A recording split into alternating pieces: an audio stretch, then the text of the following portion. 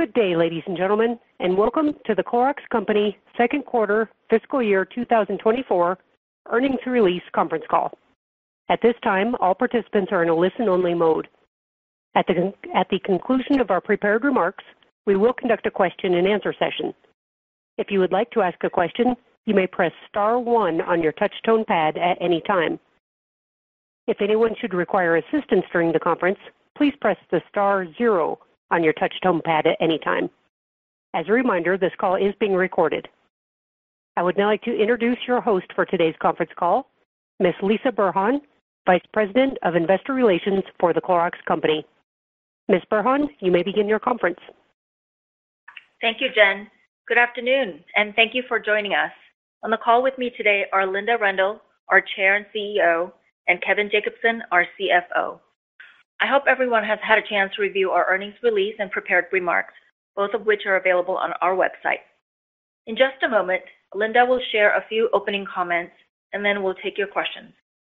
During this call, we may make forward-looking statements, including about our fiscal 2024 outlook.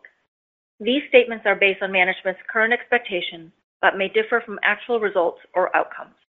In addition, we may refer to certain non-GAAP financial measures. Please refer to the forward-looking statement section, which identifies various factors that could affect such forward-looking statements, which has been filed with the SEC. In addition, please refer to the non-GAAP financial information section of our earnings release and the supplemental financial schedules in the Investor Relations section of our website for reconciliation of non-GAAP financial measures to the most directly comparable GAAP measures. Now I'll turn it over to Linda. Hello, everyone, and thank you for joining us today.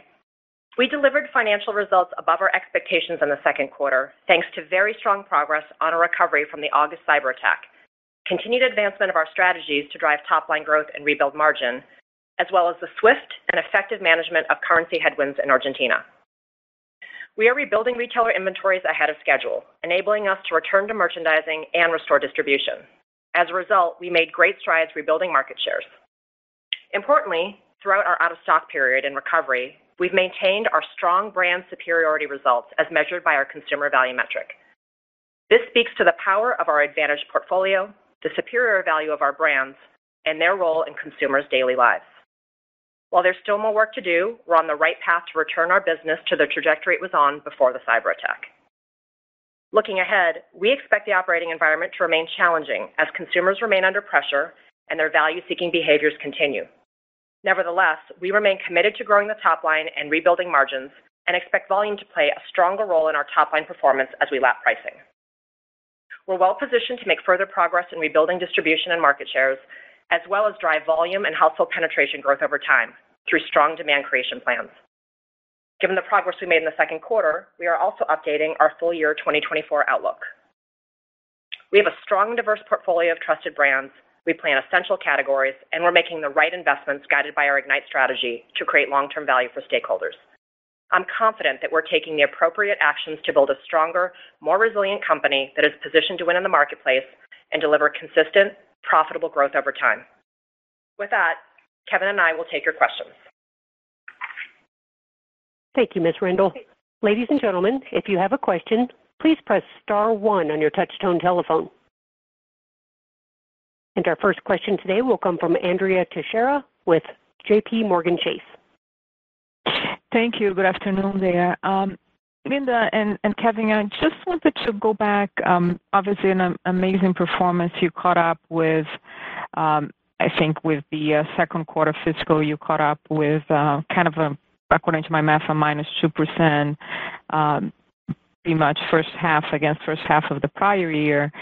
And then what are you implying, given the Argentine peso depreciation, is underlying better, as you put it in prepared remarks, and you commented on this just now, but then you have a greater FX headwind. But when you go and flow through everything, and according to the new guidance, the plus 200 basis points improvement in gross margin, it implies that your gross margin in the back end declines vis-a-vis what you had in the back end of last year. And so I was just trying to reconcile because your numbers kind of imply profitability going the other way. I understand the transactional effects, but it seems a bit high. If you can kind of walk us through why would that happen, given the beats, the magnitude of the beats. Mm-hmm. Yeah, Andrea, and maybe let me take a stab at answering some of those questions and let me know if we've missed anything. But as it relates, maybe I'll just start with Argentina. Might be a good place to start because you've heard from many of our peers that's an incredibly difficult environment right now. I think if you just step back and think about our business in Argentina, we've been in there for a very long time. We have very capable leaders managing very strong brands. While there's some negative impacts in Argentina flowing through our outlook we provided today, both on the top line in terms of higher FX, as well as higher inflation and FX exposure and margin, what you should know is based on the actions we've taken in Argentina, including incremental pricing, we think we've fully covered the negative impacts of Argentina within this outlook, with the one exception of the remeasurement loss, and I'm happy to talk about that. But setting that remeasurement loss aside, we think we've fully contained the Argentina impact in this P&L. As it relates to the back half, you were asking about gross margin, and as you saw, we delivered about 41.5% gross margin in the front half. And if you look at the back half, based on outlook, it suggests we'll be fairly similar, 41.5% as well. And so we're looking at sequentially fairly consistent trends. If I think about what's changing from the front half to the back half, there's a few items I'd point out. In terms of increased headwinds, we continue to expect higher trade spending in the back half of the year as we get to a more normalized environment. We also now have lapped all our U.S. pricing. We lapped the last round of pricing in December, so you'll see less benefit from pricing in the U.S. And then we're expecting more inflation and more FX headwinds coming out of Argentina. We are offsetting that with incremental pricing we're executing in Argentina, so you'll see international price mix benefits in the back half of the year to a greater degree than the front half of the year, as well as we're projecting improving volume trends. And so collectively, that's offsetting those headwinds, and we're getting to a margin fairly consistent front half versus back half, and that puts us in a position to improve margin about 200 basis points on a full year basis. Now, I think maybe the last question you talked about versus prior year, I think you have to be a little careful looking at the comps. If you look at our gross margins in the back half of last year, I think they're up almost 600 basis points. And so we're relatively flat, but on a very strong performance in the prior year. But let me stop there, Andrea. Let me know if that answers your question. Yeah, that did, Kevin. Thank you. And I think one of the kind of like a fine point on that commentary, when you say, and in the prepared remarks, I think Linda had mentioned you're confident to regain shelf space, and you're looking, obviously, regained service levels. It sounds to, and even in our meeting recently in New York, you kind of alluded to initially that guidance, and I think we all in this call appreciated there was a lot of moving pieces and you were conservative. It seems like you're embedding some potential risk at that point of not being able to recover the service levels. Now you did recover. So I'm more in the side of like thinking of the strength of what you achieved in 6 months. So I'm thinking more, why not expecting that momentum to continue now that you potentially could recover some of the shelf space losses that you had, especially now coming up on the spring reset? Sure, I'll take that. And maybe I'll just start with your first important point, which was our expectations in Q2 and what drove the significant over-delivery. If you recall, you got it exactly right. You know, at the point where we provided an outlook for Q2, we were at a point where we had just turned back to automated order processing, and we knew there'd be a transition time going from manual to automated, and that would take us a bit of time to ramp up. We were also heading into key holiday time for retailers, which is a challenging time to ensure that we get the ability to have appointments and ensure that we could deliver what we needed to in order to deliver what we ended up doing for the quarter, which was every single day shipping significantly above an average day that we would normally ship. And I think we're appropriately cautious given all of those potential headwinds on what we could accomplish. And again, the goal was to restore inventories by the majority by the end of Q2, knowing some of that would flow into Q3 and Q4. So what happened in Q2, we were able to get all of that ramp up, and we really leaned into our operating model. We designated a general manager who was in charge of solely getting inventories rebuilt in retailers, and she had a multifunctional team around her to do that. And we were able to quickly ramp up from manual to automated and ship nearly every single day, significantly above an average shipping day pre-cyber event. And our retailers were extraordinary. So we were able to get in, we were able to get appointments. And the result of that, if you look at distribution, we were down over 30% of our TDPs, if you look at average weekly TDPs, down over 30% at the height of our out of stocks. We've gotten back to mid-single digits. Some businesses slightly better than that, some slightly worse, and I can cover that. Market shares at the height of this, we were down over 5 points. If you look at the 4 or 5 week ending December, we were down 1 point. Look at the latest 4 or 5 weeks ending January 21st, down 0.7. So all that flowed in the right direction, which gives us confidence. But that speaks to the work we have remaining, and we talked about this last quarter. We spoke about the fact that a lot of this was under our control, and we were going to maximize that, and I felt good about what we did in Q2. But we are also dealing with the fact that in order to fully restore distribution, we need to have retailer resets, and those happen mainly in the spring, and they vary through the back half of our year. And we intend to finish the job then. And in addition to that, we have to fully restore merchandising. So as we get our business up to the service levels we expect, and to be clear, our service levels are still depressed. They're significantly better, but we need to fully restore those. We'll return to merchandising in the back half in full as well. And with that, we feel good about our plans. We feel like we have the right investment levels. Our brands have maintained their superior value, as I said in my opening comments, so feel good about it. But I just want to be clear, we didn't, the job's not done in Q2. Tremendous progress, but we have more work to do in the back half. Thank you. I'll pass it on. And our next question will come from Peter Grom with UBS. Thanks, operator, and good afternoon, everyone. So I wanted to ask on the organic revenue growth trajectory, can you maybe just help us understand how you are thinking about volume versus price in the back half of the year?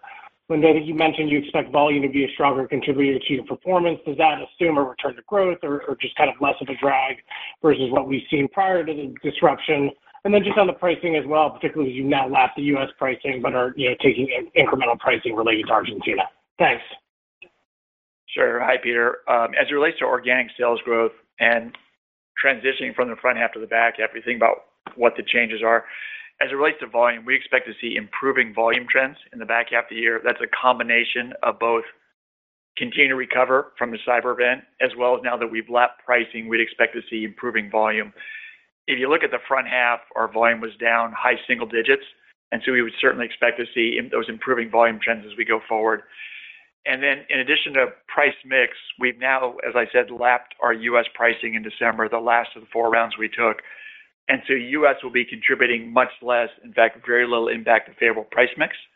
But we have now leaned into Argentina in November and December. We took double-digit price increases both months. And so you will still continue to see positive price mix in the back half of the year in spite of increased trade spending. So I'd say overall, improving volume trends from the front half of the year, price mix being a little lower than the front half because we've lapped U.S. pricing, but still fairly strong for us. And that's how we get to an expectation that we'll be growing for the full year, low single digits. And that'd mean the back half would be a bit stronger than where we landed in the front half in terms of organic sales growth. Got it. That's really helpful. And then I guess just, Kevin, on the 42% exit rate, and I may be reading too much into this, but are you simply just trying to provide some color on the second half phasing, or are you trying to signal how we should be thinking about the gross margin recapture opportunity looking at the fiscal 25?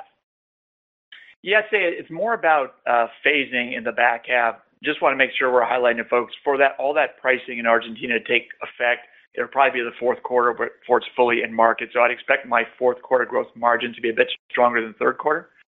But having said that, as you know, Peter, Lynn and I remain committed to rebuilding gross margins back to the level we had before what I describe as the super cycle of inflation. Good progress last year. We intend to make more progress this year, but the work's not done, and I fully expect going into 25, we'll continue to expand margins. But importantly, we'll do that while we continue to invest to grow the top line and continue to advance our strategic initiatives. So we continue to focus on all three. But as it relates to margin, I expect to make solid progress this year, and I expect that to continue as we go into 25. Thanks so much. I'll pass it on. Thanks, Peter. And we'll move next to Anna Lizzul with Bank of America. Hi, good afternoon. Thanks very much for the question. I wanted to ask on the outlook in the prepared remarks. You mentioned expecting a modest slowdown in category growth rates in the back half of the fiscal year. Are there any particular categories where you expect an outsized impact versus categories that you think are more resilient? Sure. This assumption on a modest slowdown in categories is one consistent with what we provided as an original outlook to fiscal year 24, as we saw the consumer come under more pressure. And we originally had the assumption of a mild recession, which we are no longer assuming, but still assuming the consumer is going to be under more pressure given all the factors in the macroeconomy.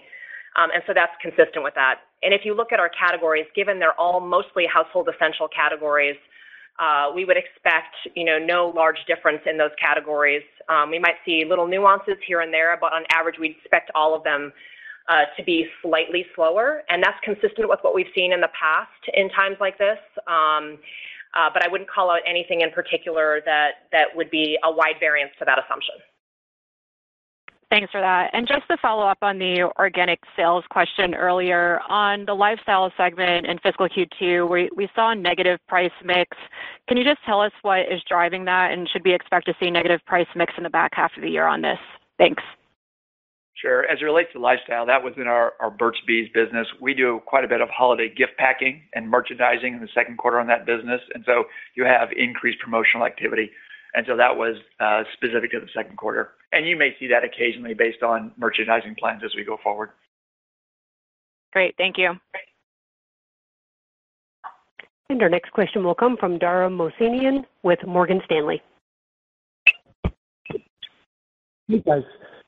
Just maybe looking beyond fiscal 24, I think the salient question today is probably the earnings outlook as we look out to fiscal 25. I know obviously you won't comment on that directly, but maybe just looking at a couple line items. First, Linda, from a top-line standpoint, obviously a lot of moving parts. Are you pretty comfortable now that longer-term retailer relationships have not been impacted from the systems issue?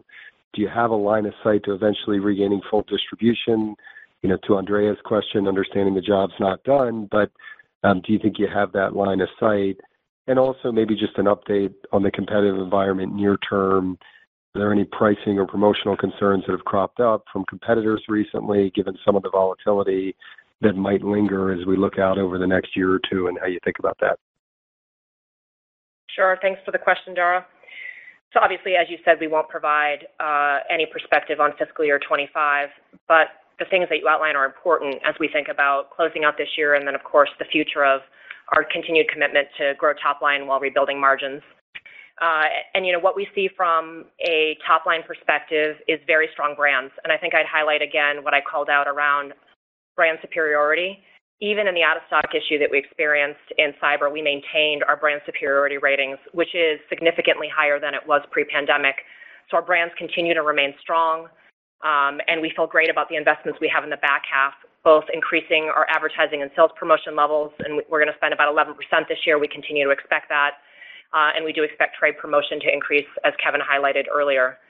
And innovation plans, we've also spoken about the fact that during the cyber incident, we walled those resources off, and so our innovation plans remain on track, and we expect innovation across every major brand at Clorox, and we'll continue to invest in those plans. So I feel great about the brand health going into this. From a category perspective, as we said, we expect to see some moderation in category growth. We tend to fare well in times when the consumer is stretched because we offer value superiority, and in fact, we're seeing in many cases people still trading into premium segments of our business. We're seeing that in wipes. We're seeing that in premium litter.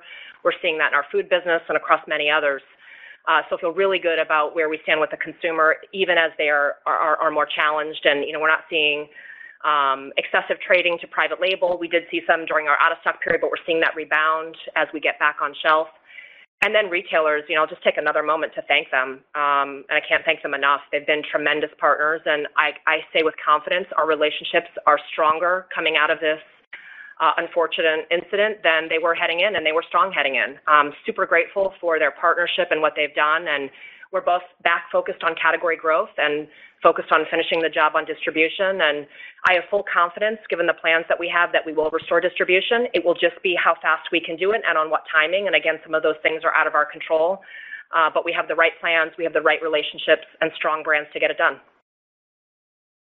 Okay. And can you just comment on the promotional environment? And if I can slip in one more, Kevin, on the margin front, you talked about leaving the year at 42%.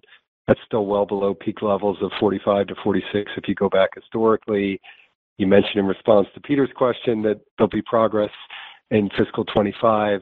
Just help us understand potentially the slope of that gross margin recovery over time, the key drivers, and how you think about long-term potential relative to that peak historical level.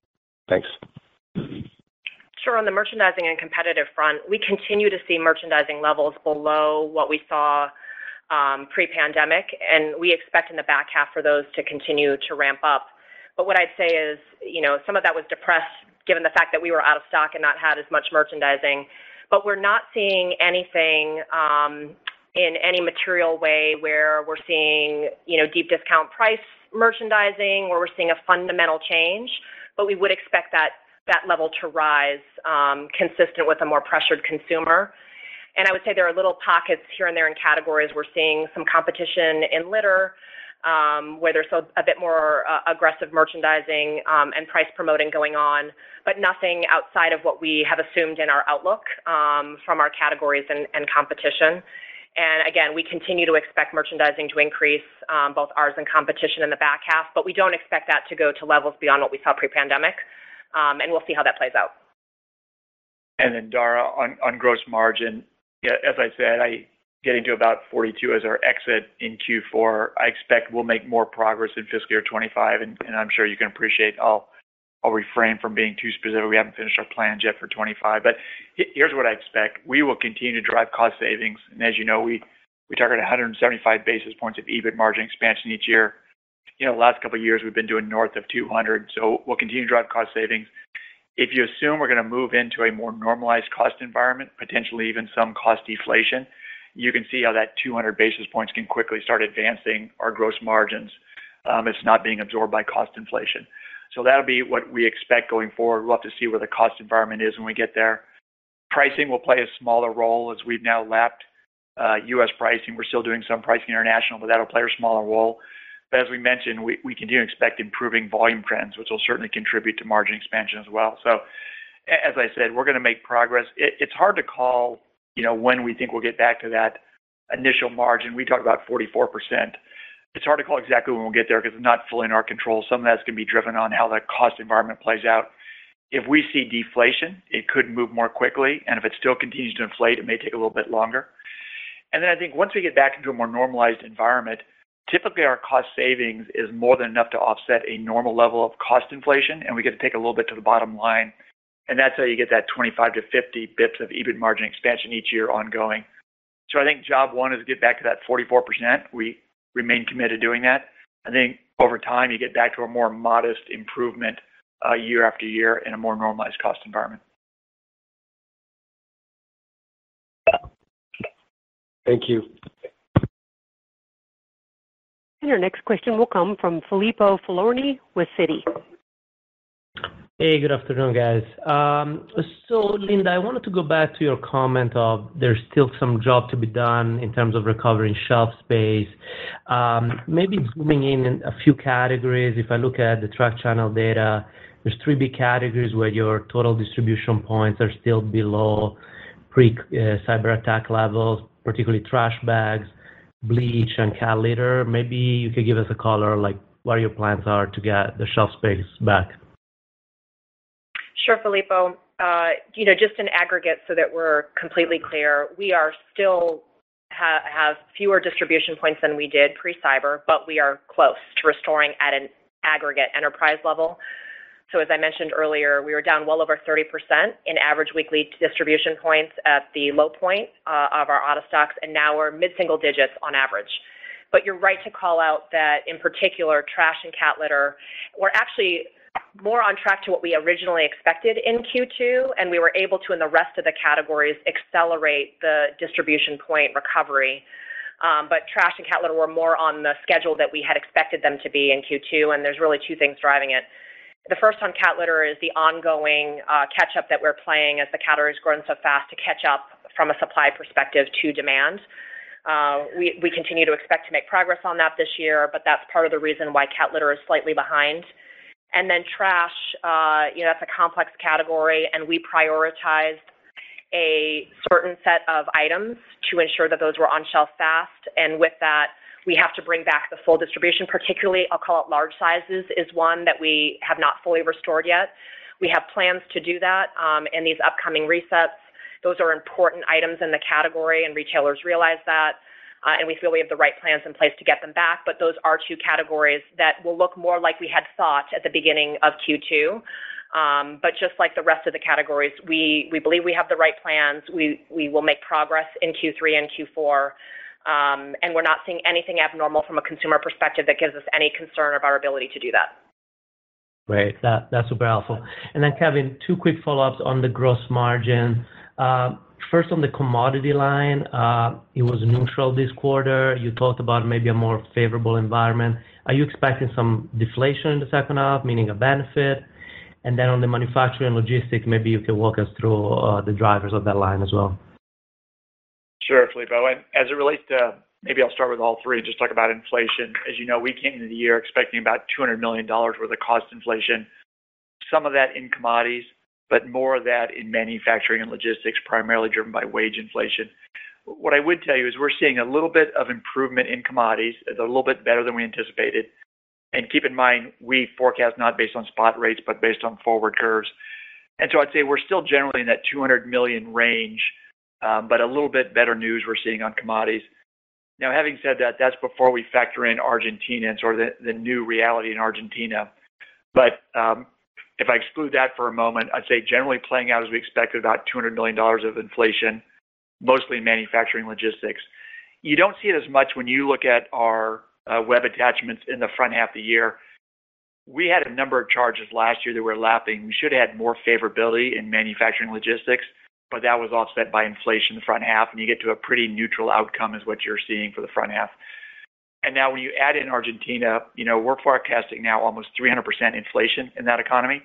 So we are seeing more cost inflation broadly across the supply chain, including commodities.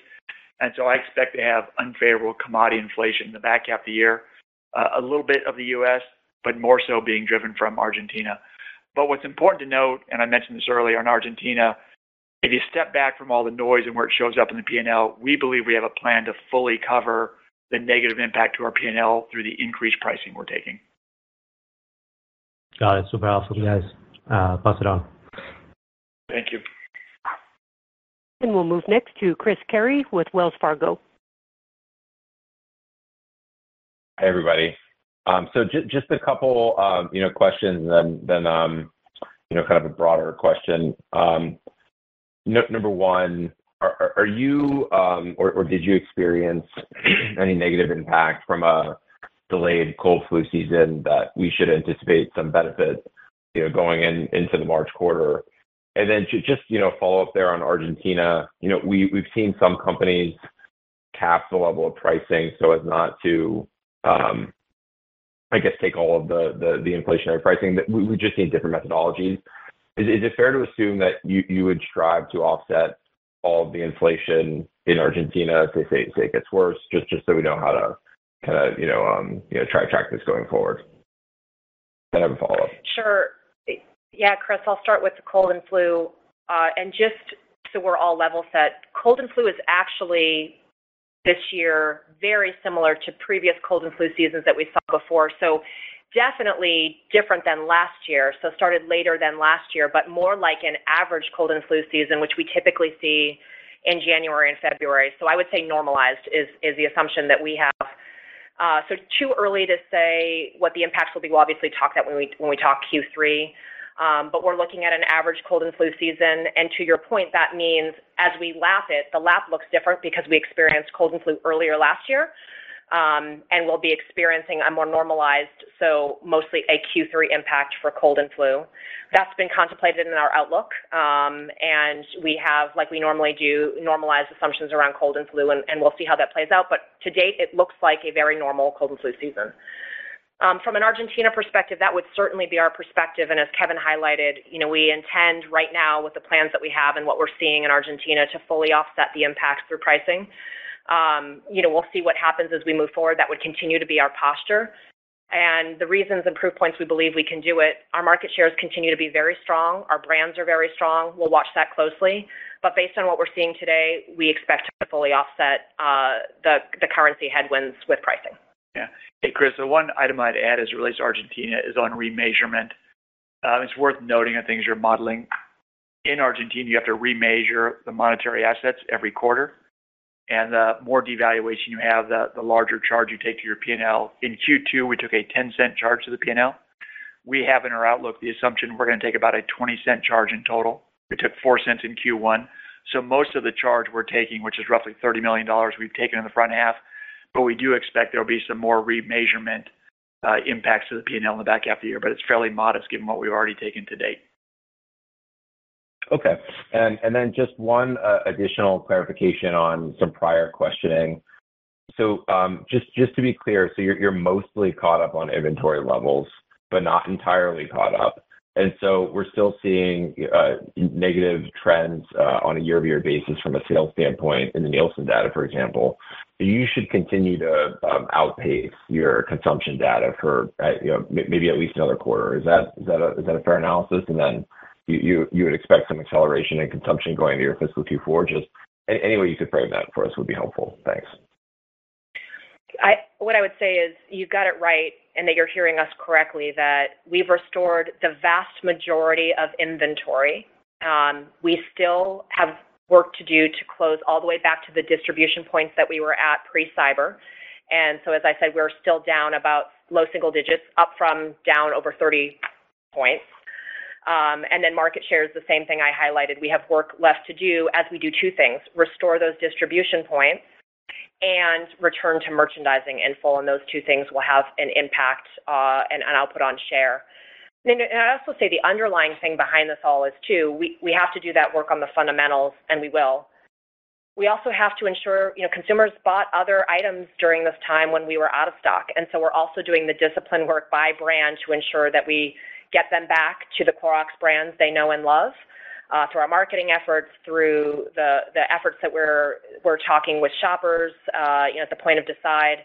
And all that's going on track, but that's the work that we also have to do, not only just restoring distribution and merchandising, but also ensuring that we're getting that next purchase from people who may have tried something different during our out-of-stock period. Okay, thanks so much. Thanks, Chris.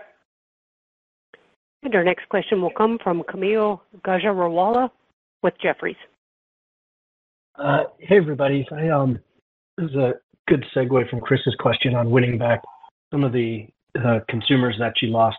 I guess you're holding advertising flat as a percentage of sales, but your outlook for revenues are higher. So from a dollar perspective, I suppose that's an increase. Is it an increase, or is it about what internally you had expected to spend over the course of the year?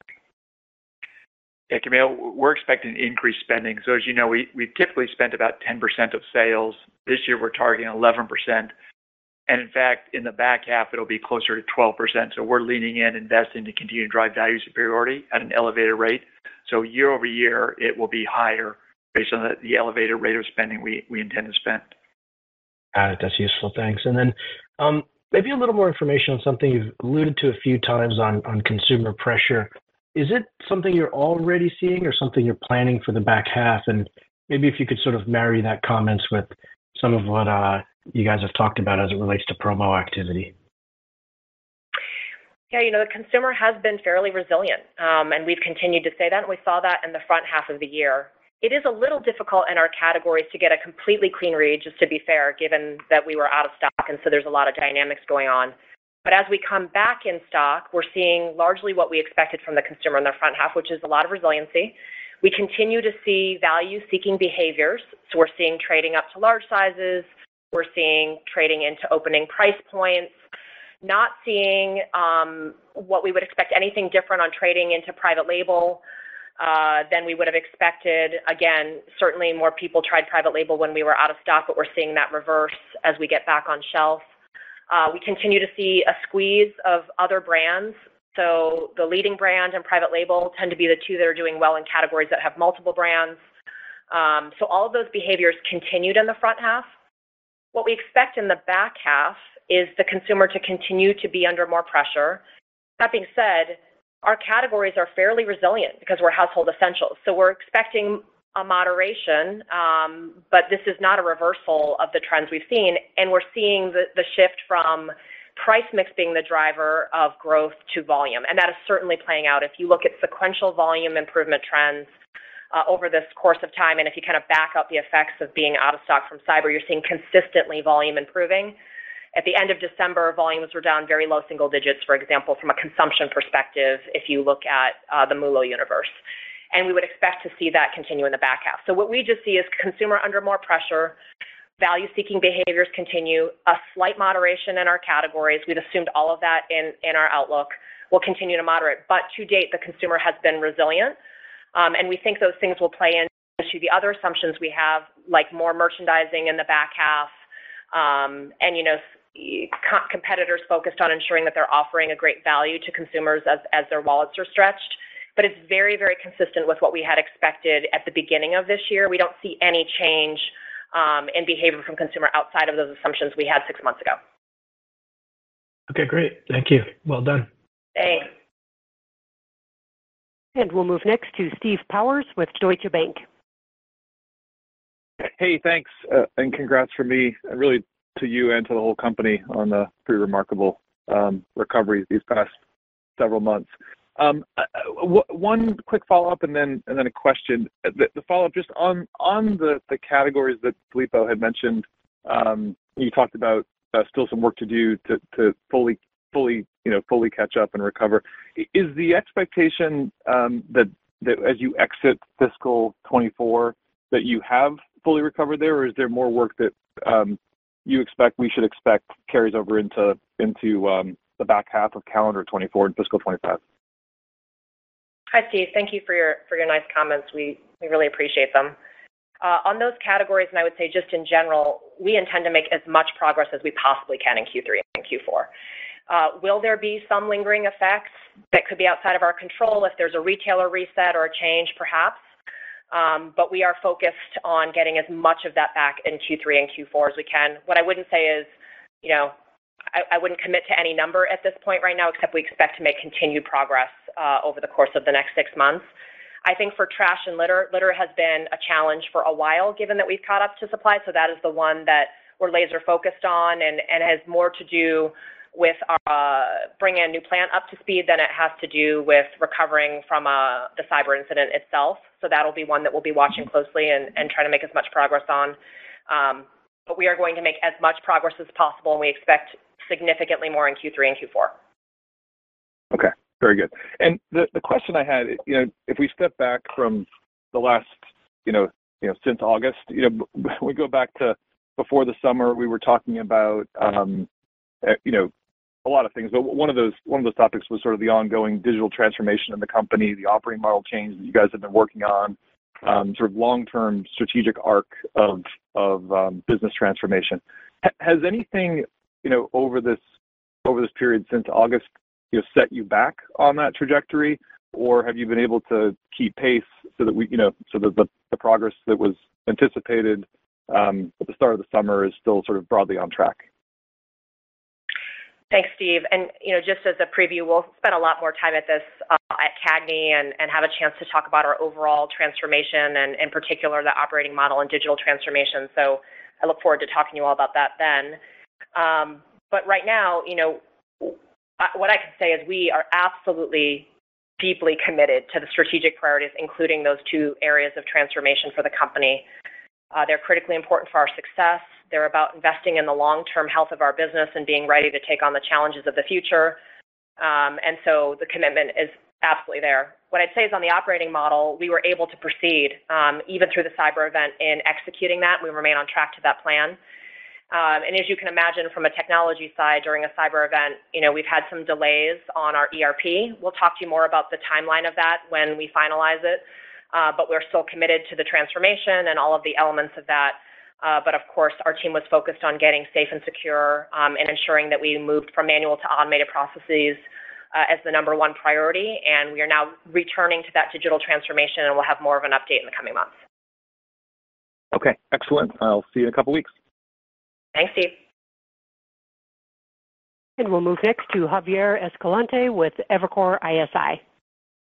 Hi, good evening, everyone. I'm going to kick a deadish horse here, but I do have a problem with adding up into the second half forecast, particularly for the gross margin. So if you can help us with two items specifically. One is Forex. How big Argentina can possibly be if you can help us understand and dimension that impact first on sales and gross margin as to basically be flat in the second half. So that point number one.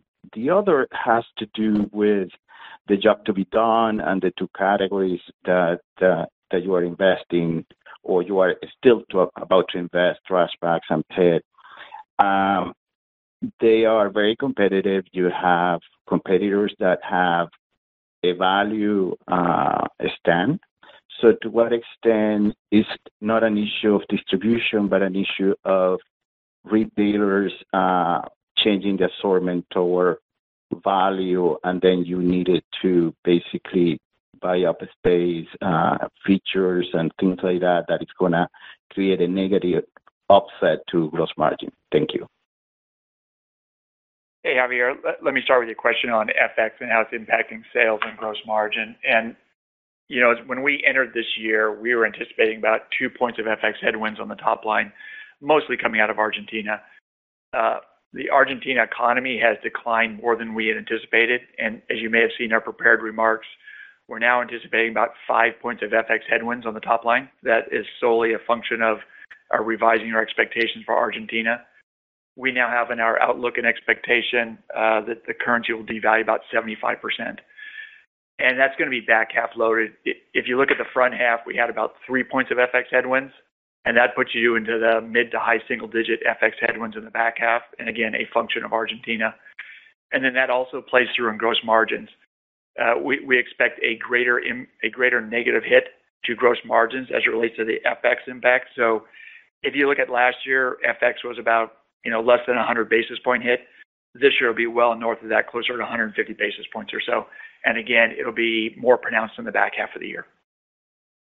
Important to note, though, maybe just to finish that up, and I'll Linda address the other question, was, as I mentioned earlier, in spite of those negative impacts, based on the actions we have already taken and will take, primarily as it relates to pricing, we believe we can offset both the top-line FX impact as well as the FX impact to gross margin. And as a result, you can see we're raising our sales expectation, expect to grow margins in spite of a pretty difficult environment we're dealing with there. Javier, on the piece that you mentioned on those two particular categories, trash and litter that we spoke about, it's exactly what we said it is. From a supply perspective, those are two businesses that are a bit more challenged. We feel very confident in the health of our brands there. And as I spoke about from a superiority perspective, consumers define value not as the lowest price, but of course, what is the overall best offering from them, which price is an element of. We feel great about the superior value of both of those brands, what they offer. We continue to see our innovation do very well in both of those categories, and we highlighted both of those in CAGNY. Some of the innovations we have, Glad with Clorox, and other launches that we have in Glad that are similar, and of course our outstretched cat litter, which has done very well and is held up even through out of stocks. We continue to see people trade in to premium cat litters. So we feel confident about our plans. Again, we have the right investment levels, and we're focused on providing exactly what you said, which is the right value to consumers, and retailers see that, and we play an important role in their category growth. And I have confidence that we will retain or regain distribution, get back to the proper level of merchandising in these categories, and that we'll get our shares back to where they need to be. Just in these two categories, it's a little bit extended versus some of our other categories. But I have every confidence in these two that we'll get back just like we are on the other ones. Thank you very much. Thanks, Javier. And we'll hear next from Callum Elliott with Bernstein Research. Great. Thank you for the question. I just wanted to build on Steve's question and hopefully not to preempt your CAGNY presentation too much, but alongside the digital transformation, you guys had other long-term initiatives before the hack that were also targeting the top line. I think it feels like quite a long time ago now that you raised the long-term top line target to 3 to 5%, driven by this push into international and professional. But hoping you can update us on those strategic initiatives and where we stand now that we're hopefully starting to put the hack in the rearview mirror. Thank you. Thank you. And we certainly want to get back to where we ended fiscal year 23. We were very proud of the performance and what we had done, and of course remain deeply committed to what we talked about, which is expanding top line over the long term 3 to 5% and expanding EBIT margins 25 to 50 basis points. And we want to get back to that, exactly as you said. And our transformation is a critical component of that, and ensuring that we have the right capabilities and processes, and that people at Clorox are more consumer obsessed, and we're working faster in a leaner fashion to get there, and we'll talk about that. And as we spoke about, actually at CAGNY, I think it's 2 years ago now, what we expected from a growth perspective continues to remain. We continue to see opportunities in international. We continue to expect to see returning to growth in our professional business as that more normalizes. But we spoke about all the other things that we had seen trend-wise. We saw more cat adoptions, and so, natural category tailwinds for litter. We saw people have an increased interest in disinfecting, which still remains. And we still see that, and we're seeing it as we look at the data today. People still have a heightened need to have their spaces cleaned and disinfected. People generally are taking care of their health and wellness more. So things like Brita have natural tailwinds water consumption. Our vitamins, minerals, and supplements business, the same thing, continues to have natural tailwinds. So we'll speak about all of that at CAGNY, but we remain committed to that 3 to 5% top line over the long term, and to do that in a more profitable and consistent way. And we have all the right levers and are pulling all of the right transformation buckets in order to do that. And I feel we're on the right path to get back to where we were coming out of fiscal year 23. Thanks, Linda. Thank you. And we'll move next to Lauren Lieberman with Barclays Capital. Great, thanks. Hi, everybody. So I was just looking back, and I remember that last quarter when you were talking about the outlook and the recovery plan and expectations, that you said you expected customer inventory levels to be rebuilt by the end of fiscal 2Q. But tying to that was a conversation of mid-single-digit sales growth, right? So now retail inventories are, in fact, rebuilt. It's amazing, to say the least. But it was with sales growth that was way higher than mid-single digits. So can you just tie those two things together for me? Because I think the visibility and the forecasting, I think, is an open question. And if you go back even pre-cyber, the pattern of exceeding your own outlook was incredible. But you do have to also ask the question of, what happens if it goes the other way, if this is a question of visibility? Hi, Lauren. Let me try to paint a picture for what happened in Q2 so we're all on exactly the same page. You are right to say that we expected to build the vast majority of inventories by the end of Q2. What happened is we did that faster, so what you get is less of a consumption loss impact in the quarter. So instead of doing that, call it the last 2 weeks of December, we did that earlier and earlier by categories, so you have less out of stocks, which significantly increased our top line. And that's really the difference that you see in the quarter. And of course, that has positive impacts in terms of the merchandising we can do and all of the fundamentals from a retailer perspective that we want to return to, and gave us great confidence in the back half. Not only did we take our outlook up because we over-delivered in Q2, but we see a stronger back half as a result of that.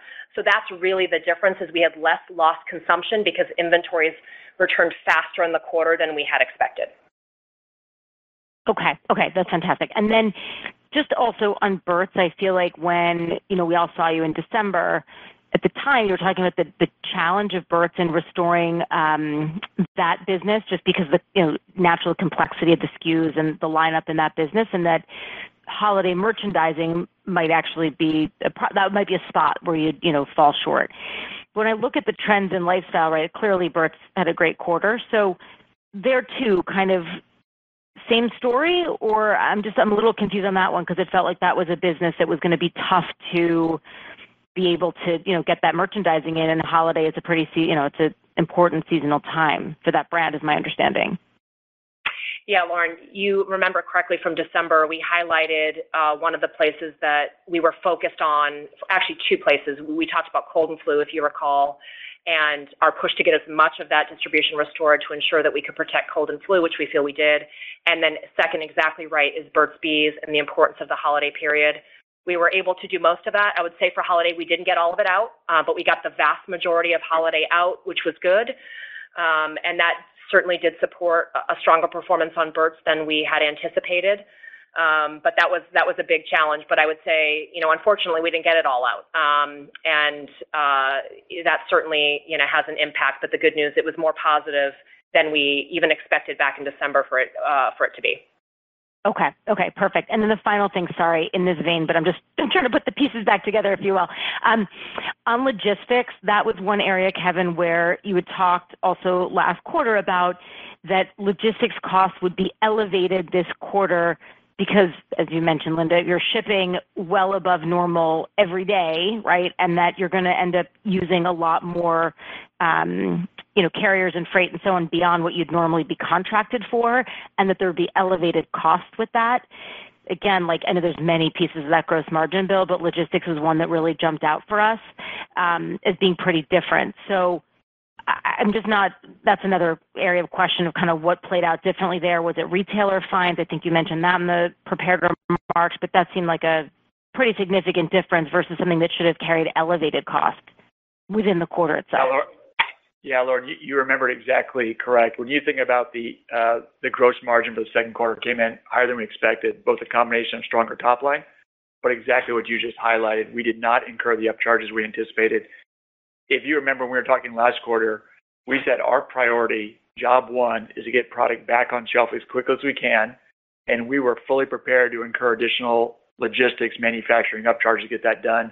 And that'd take the form of, running the plants more overtime, less than full truckloads, out of route shipments. We said that was all available, and we expected to do some of that to get product there quickly.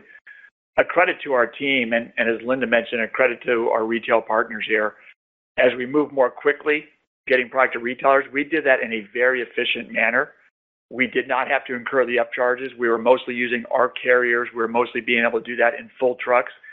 And because we got that done even faster than we expected, it didn't bleed onto the full quarter. And so it's really about us executing more effectively than we anticipated going into the quarter.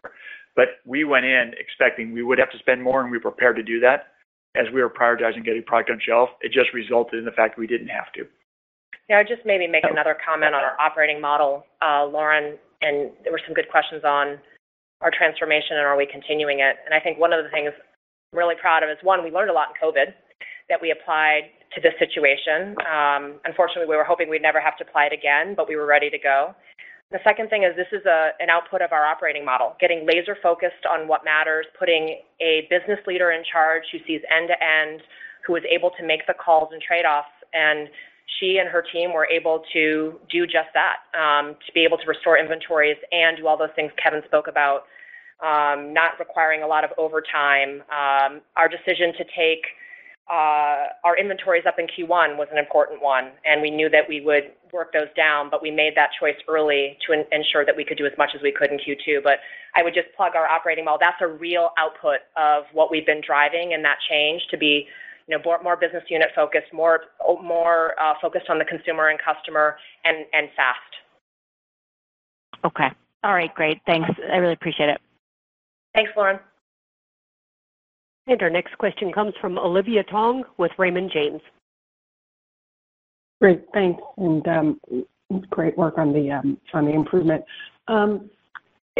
In terms of the macro backdrop, you talked about how for second half you're now no longer expecting the recession that you had before. But could you just talk about what your expectations are? Is it for the current environment to stay the way the second half to be similar to what we saw in the first half, or that there is still a step down, just not as much as you had before?